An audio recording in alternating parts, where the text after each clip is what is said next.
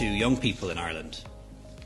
We know that you've made enormous sacrifices since the pandemic began.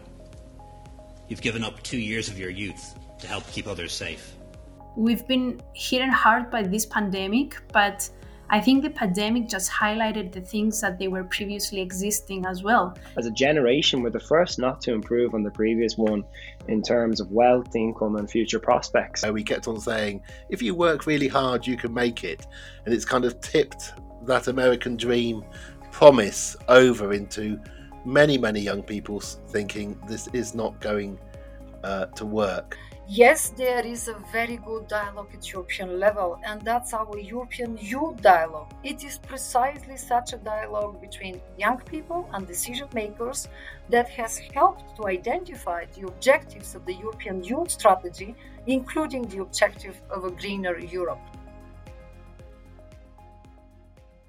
Hello, and welcome to this episode of the European Lens with me, Frances Fitzgerald. In today's episode, we're discussing the young people of Europe as the EU embarks on the European Year of Youth.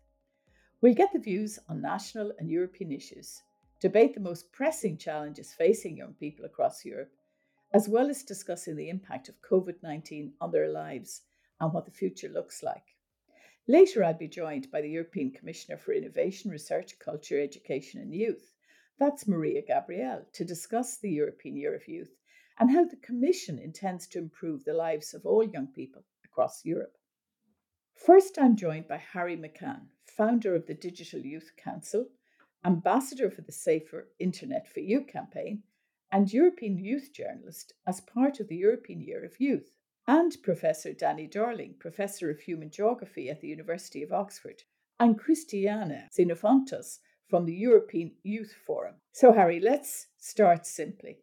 Can you define your generation for me and what it means to be young in today's Europe? Yeah, I think I suppose it's an easy and a complicated question all at the same time. I think we're a complex group. We are one of the most connected and educated generations in history. And I suppose with that brings us a lot of confidence and self-belief that we have a real power to influence change. And I suppose all of that's despite a landscape of uncertainty as well, from climate change to social inclusion, from housing to the future of work. We are all too aware of the challenges facing us in the future. But I think the rise in youth activism shows our determination to secure a better and brighter future for us all. So I suppose to define us, we are complex, but I suppose we are a generation filled with confidence and self-belief. And I think we're really determined to leave a lasting mark on the world. So I think that's how I'd kind of put us in a nutshell. That's a very interesting description because it's both challenging, but at the same time, you're talking about young people's confidence and more activism. Let me ask Christiana, what do you feel about what Harry has just said, about how he's described young people today? Would you agree with that? Definitely. I would identify with what Harry just mentioned. I think we are the generation having the most knowledge, the most of tools around us to use in order to navigate through life. But at the same time, it's so difficult to do so. And it's so complex because of many things. We are also the generation of young people that we've been already through 3 crises at the moment. And we are still in an ongoing one, the pandemic one, which is it really hit us in many ways, in various ways. But I'm really positive regarding our generation because I see the potential there. I see also the willingness, and of course, the skills are there along with the knowledge. Christiana, you're saying that again, a bit like Harry, that this is a generation that is conscious of having a lot of skills, but really living through crisis as well. And so those skills are really being called upon and have to be used. What do you think is the single biggest challenge, Harry, arising from that crisis? I think there's a lot of challenges. I think if you have to look at the biggest one, I think it has to be housing. Across Europe at the moment, young people are being kept out of the housing market by high prices, rising rents, an inability to save, and I suppose stagnant and insecure wages in a lot of cases. And I think it's probably going to prove to be one of the biggest challenges facing young people and low paid workers as well in the future. we're being kept in the rental market a lot longer. We're battling the rising cost of living. And I think as a generation, we're all too aware of that challenge. And I think, look, coming out of the pandemic, we've all spent a lot of time at home. A lot of people moved home as well during that period. But we really are eager to have that independence and that freedom to go and explore the world around us in a lot of cases. And I just think being forced back into our childhood homes in a lot of cases is an unideal situation. So I think that's one of our biggest challenges. I think, as I said, I'm very optimistic in a lot of ways, and I do try to push that as much as possible. While we do face a lot of challenges, there's a huge amount of opportunities. Being a part of the EU, obviously being able to travel, work, and live wherever we please within the EU is a huge opportunity, and there's a great chance to explore and educate ourselves and to discover the world through that. So I think, look, while there is challenges of housing and the cost of living and other various things that will come as a result of the pandemic, I think a lot of us are hugely optimistic despite all that. And I think there are challenges that we're willing to face head on, and hopefully our policymakers are too. Let me return to COVID-19 in a moment, but let me bring Danny in here now. Danny, can I ask you, and I know you're interested in intergenerational inequality, there are vast differences for young people now when compared, for example, perhaps to their parents' or grandparents' generation. Let's take buying a house. It's a lot more difficult than it was for the older generation when buying your house, probably in your 20s, was considered fairly normal. What's your view on what you've been listening to from Harry and Christiana? It's very interesting. A majority of people across much of Europe could buy their own house in the 1960s and 70s, often their own apartment, of course, and they could do it quite young and they could start a family quite young. And then it changed. It was different in different countries, but in some it became incredibly hard. And what's remarkable about this is that the current young generation in Europe is one of the smallest generations that we've had for a long time. We had very few children in the 70s and 80s and 90s. So it's not because there are a large number of people. And it also isn't because there's a lack of apartments or housing. We have been building apartments and houses, but more and more of them have been empty or they're used as a second home by people as inequalities have risen. And also, we have a rapidly aging population in Europe, which often means a relatively elderly person living in a family house that they brought their family up in, but living in it 10 or 20 years longer than used to be the case. And we haven't begun to sort out what do we do about this. It's a huge policy failure, isn't it? I mean, it's fascinating to hear you saying that this is the smallest generation of young people we've had. And I suppose a lot of houses, as you say, are being occupied maybe by one person, and there's lots of bedrooms. But we haven't really found the policy solutions to that, have we? No, we haven't at all. We're very wary of intervening in people's housing. And also, of course, as house prices have gone up, as rent has gone up, people have begun to rely more and more on that wealth or that income in their retirement. And then that locks us into the problem because you have a lobby who don't want houses to become cheaper, who don't want rent to be lowered because they're relying on the high rents and the high prices, perhaps with their pensions. And by kicking the can down the road, by telling the young people, don't worry, eventually you'll get older, the problems become worse. And we're now seeing rising proportions of people in their 30s, 40s, and even early 50s having to rent when they don't want to rent in many parts of Europe, and also having to share housing with people that they don't know in cities where there are homes that they could be in, but those homes are not available. It's kind of depressing for Harry and Christiana to be listening to that, isn't it, Danny? I mean, do you see any country that's getting it right in terms of housing for young people and access? Oh, there's huge variation, and in a way, one way to think about it not being depressing is we had a sort of similar problem after the war when there was physically an absolute lack of houses and damage from the war. Our problem now is not a lack of houses. Our problem is not that we have to build a lot and it's because we're not building that we don't have enough. Our problem is the inefficient use of our housing stock. And that is very good news because we could solve this problem without increasing carbon pollution by building a lot and so on. Famously around Europe, Vienna has one of the best housing policies, very low rents for many people in Vienna. Finland has almost no homeless people on the streets. and again has a housing policy to ensure that people are housed, although Helsinki is becoming very expensive. The Netherlands have, but also France, have relatively good laws and rights for tenants that make housing better. And in Germany, it is very hard to evict a tenant. So renting is, often a choice, not something you have to do because you cannot buy.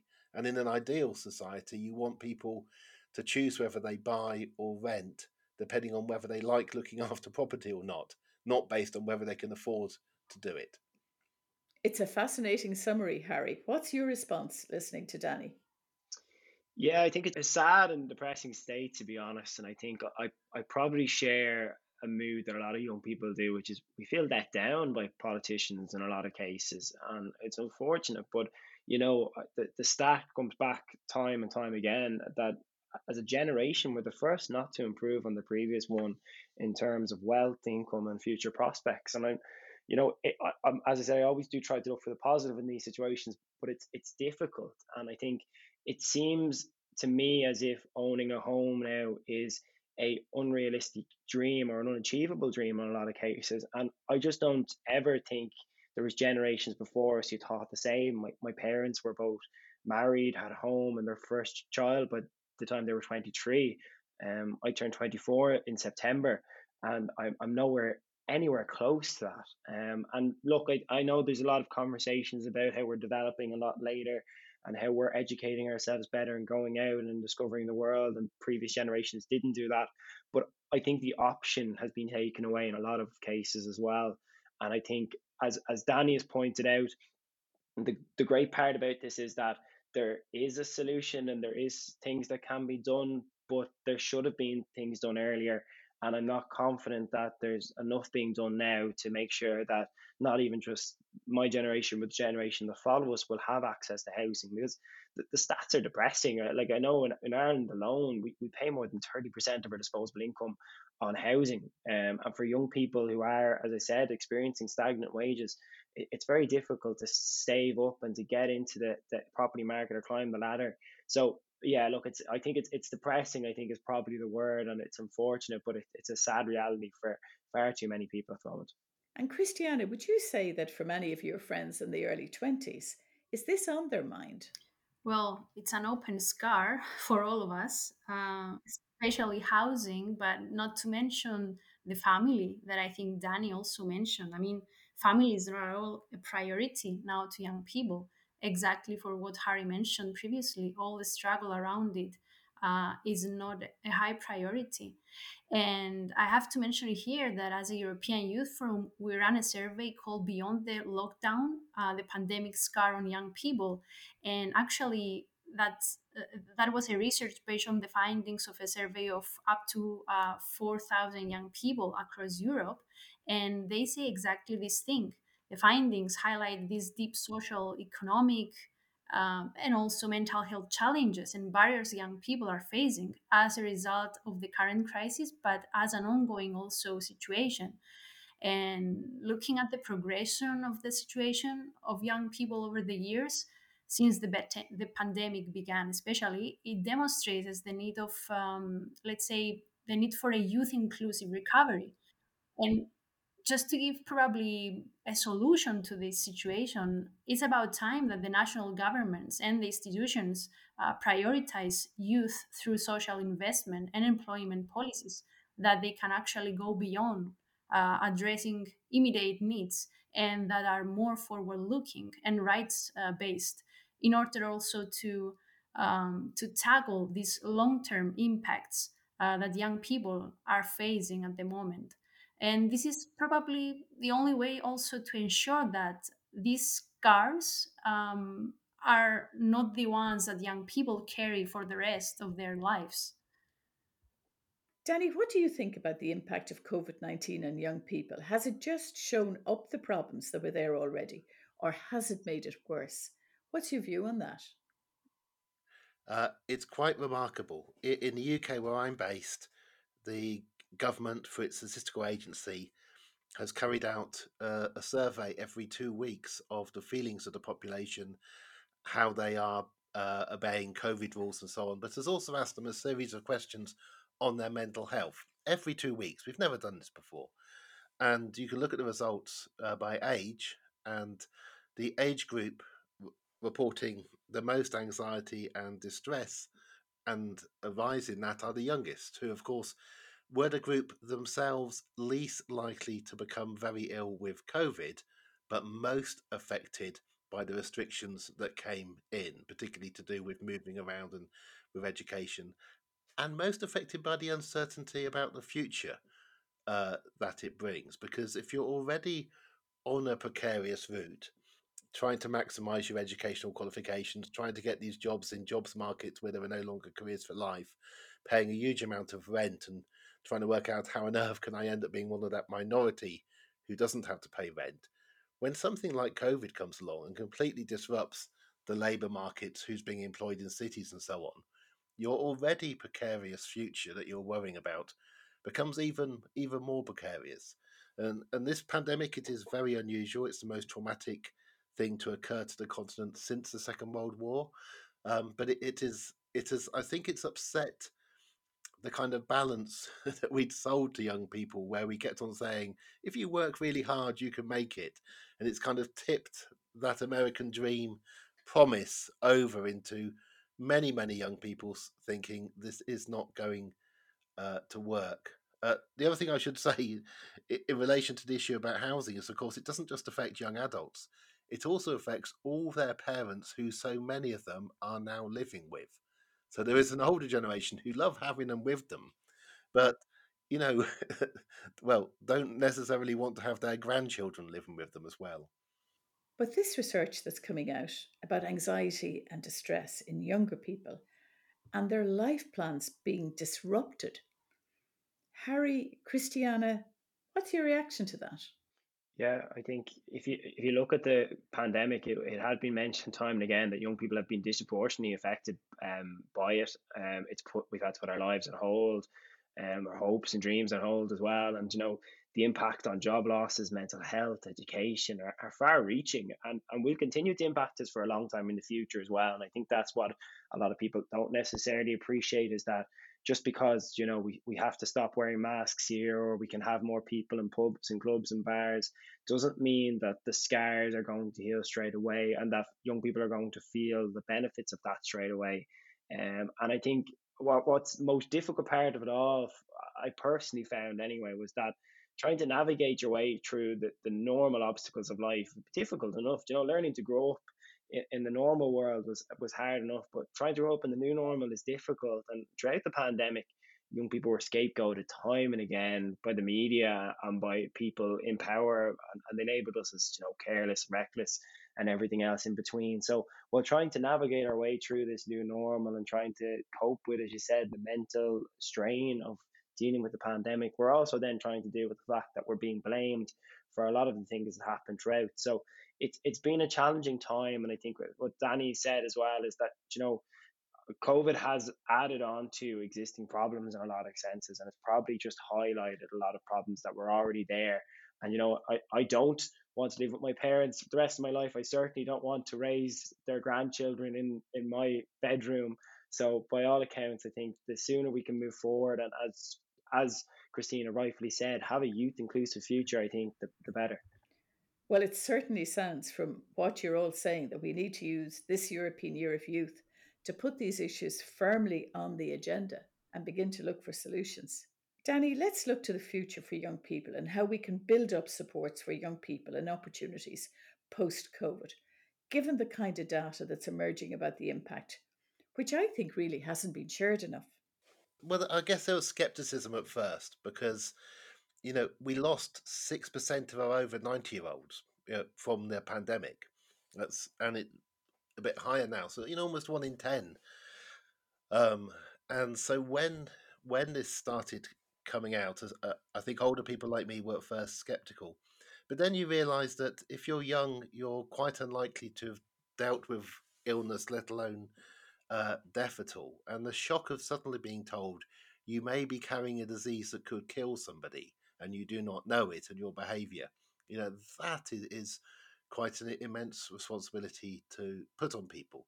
And importantly, the pandemic isn't going away. It goes up and down, but each time it goes down, the actual level of the proportion of people who have it is higher than the plateau before. So we're going to be living with this for some years, and that's why we have a scarred, not as bad as a war by any ways, but the next worst thing to a war, a scarred generation coming out. And we dealt with the generation who lived through the last war in a way not very well. The men didn't talk about it. They bottled it all in. Now, this young generation are better at talking about things. But we need to give people hope to deflect them off. And you've heard it, housing is the most obvious one. And there are ways and policies to encourage people living on their own in their old age in large houses, not to force them, but to encourage them to move out, and particularly to move out the housing without stairs, because eventually, I'm fairly old, eventually all our hips and knees begin to go. So, but it won't happen by itself. Leave things to themselves. And what we saw across Europe, tragically, was that as the number of people who died rose, more property came onto the market, and we actually had house price booms while we had increasing numbers of deaths because the property was being bought often by people who didn't actually need it. And so we know that the market does not sort out property. It does require intervention and a careful intervention to do it. Otherwise, everybody's individual second home or holiday home or underused house, or the house where they say, I need many spare bedrooms when family visits, that may all make sense individually to you and your family. But you add that up, and if just 10% of people behave like that, you've lost your starter homes, you've lost your mobility, and you end up with a very, very dissatisfied younger population. Danny, you touched on an interesting point there that perhaps the general public haven't been that sympathetic to young people. And you even said at the beginning you yourself maybe weren't until you began to really look at the evidence that was coming out. Would you say that's something that's shared and that maybe in the European Year of Youth, it's something that we really need to get across?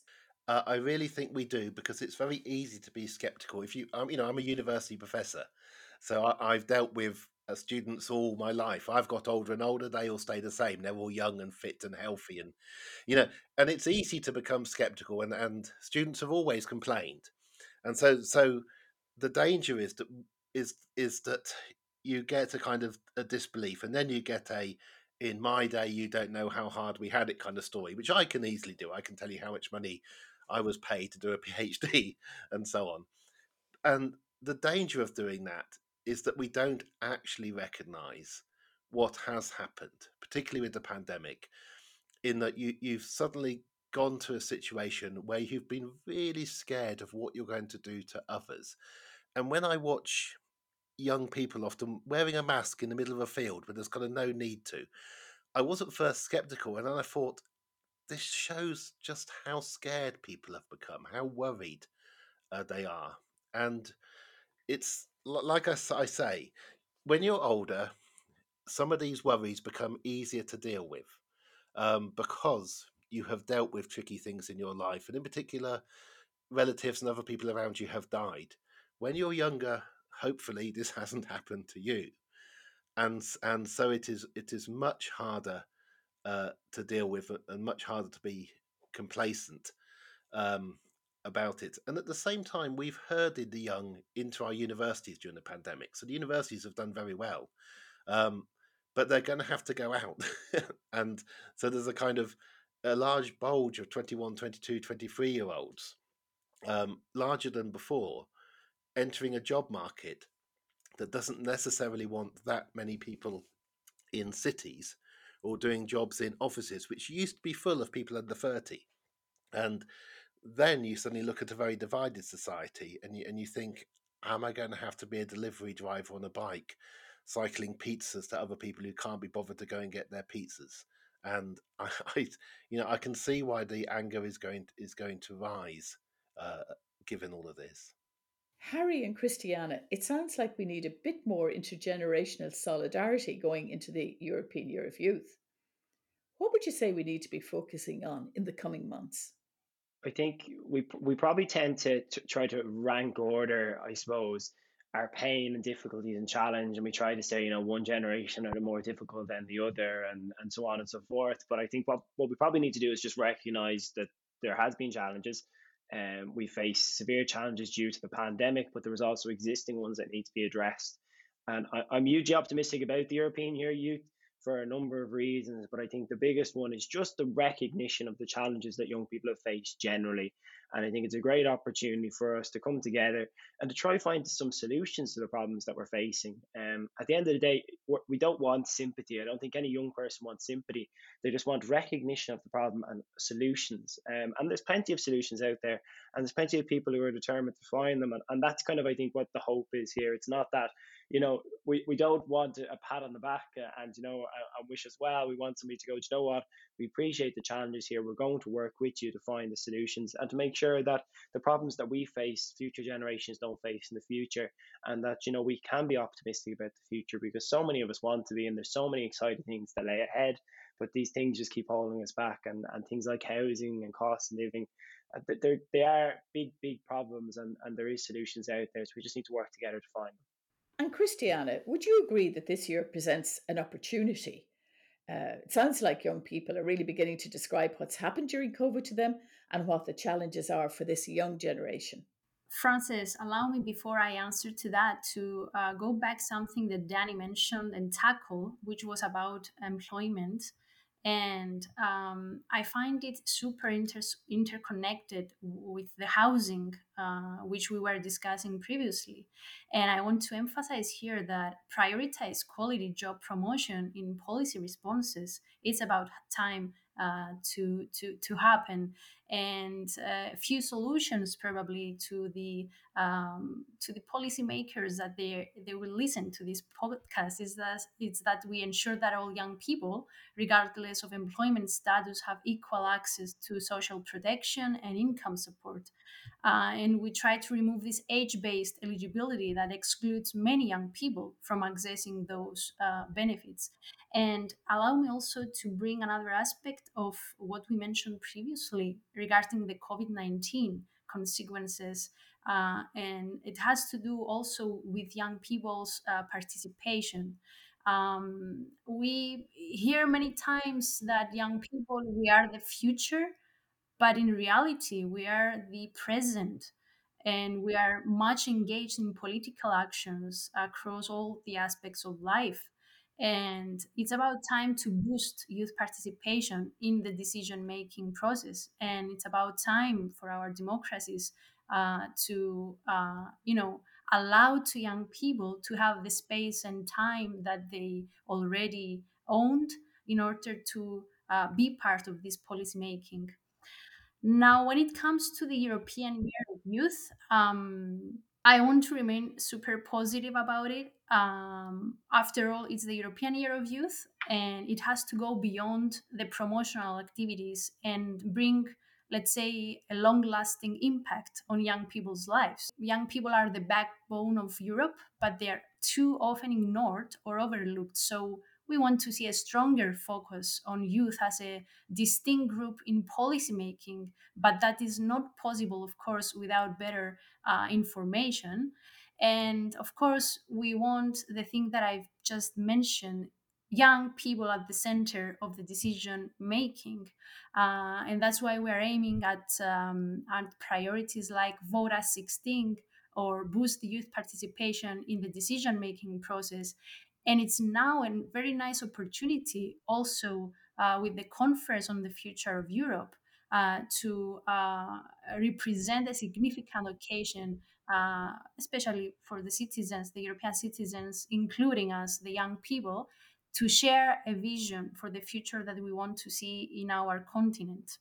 Well, thank you so much, Christiana, Danny, and Harry, for joining me today. It's been a great discussion, and it is really, I suppose, about building that inclusive recovery and taking particular note of what the experiences of young people have been.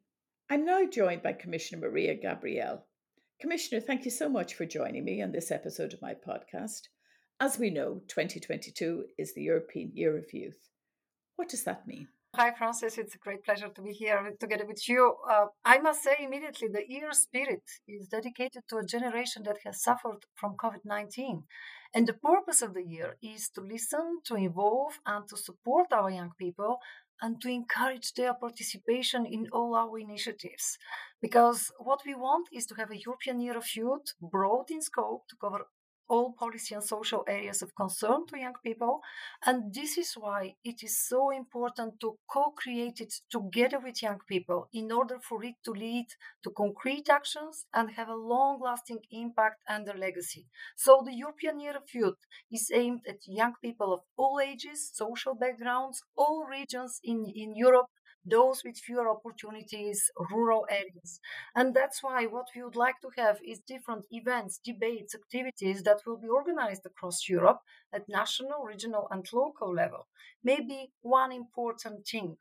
We know that our young people would like to be involved, but for them, there is three main priorities for this European Year of Youth is education and training opportunities, climate change, and well-being and mental health. And that's why we count on them. Why we would like to involve them? Because if you'd like to succeed, that will be only possible with young people.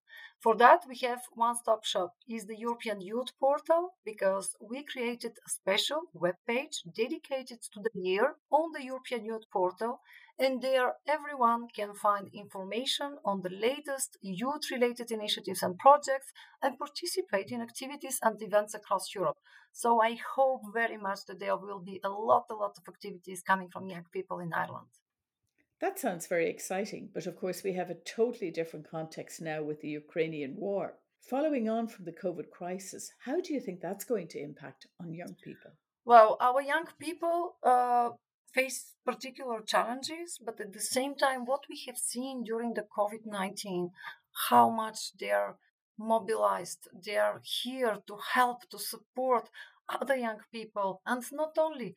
And I think that that's exactly what we would like to do together with them to stay focused on initiatives that will have added value for them. That's why I insist so much on this co-creation process during the entire year. And of course, we would like to address some of the main issues. When we talk about COVID-19, we need to address the issue of mental health because this has greatly affected young people. And that's why we'll have concrete initiatives on that. Other important negative consequence that's of course the higher risk of poverty or social exclusion, and here we have the many young people that are neither employed nor in education or training. And here, the high rates of youth unemployment often make headlines. And that's why we'll have a new initiative, ALMA, that will help disadvantaged young people to get a work placement in another member state. And participants will benefit from individual training and support before, during, and after their stay abroad. And that's something really important. Of course, when we talk about Ukraine, yes, we firmly condemn that. And I'm sure that our Erasmus participants, our European Solidarity Corps volunteers will continue to promote what they already have done extremely well, the understanding and solidarity among people from all countries and all backgrounds. And yes, we are determined to support Ukrainian students, young people, teachers, and educators in these extremely challenging times. What is the European Commission and the EU doing to protect the future of young people? I mean, what do you think is being done to rectify those intergenerational inequalities we currently face, which are so serious? A lot has been done, but I admit that the challenge maybe is to have better communication and to give much more visibility to the different initiatives. Allow me to share with you some of the examples. Of course, spontaneously we are thinking about next generation EU. Here we have encouraged member states to make children and youth a priority in their recovery plans.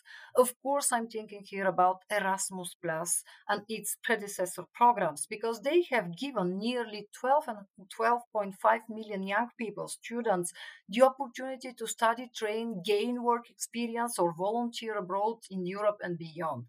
And we have improved it. The new edition of Erasmus Plus is more inclusive, greener, and more ambitious, with an almost doubled budget of over 28 billion euro.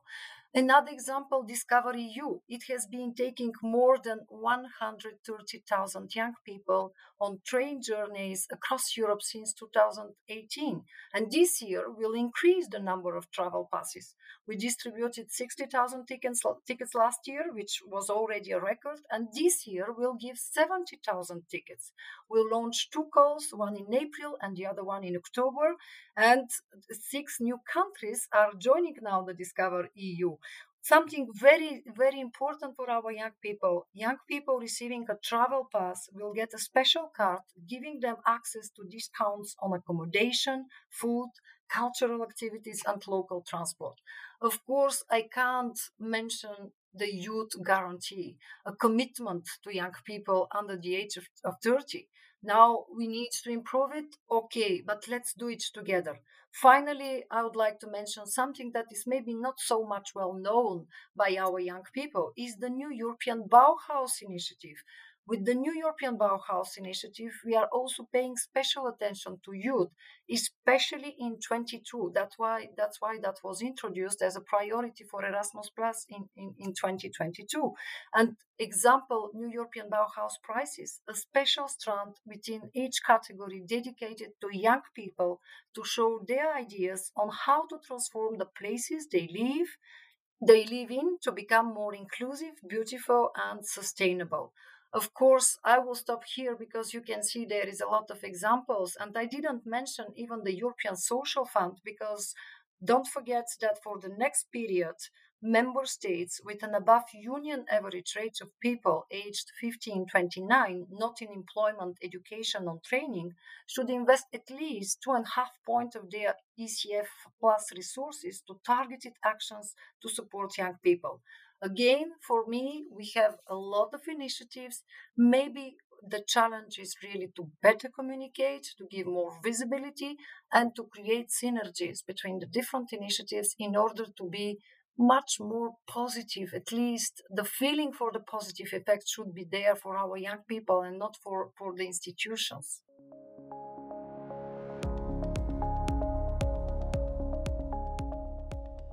Mariya Gabriel, European Commissioner for Innovation, Research, Culture, Education, Youth and Sport.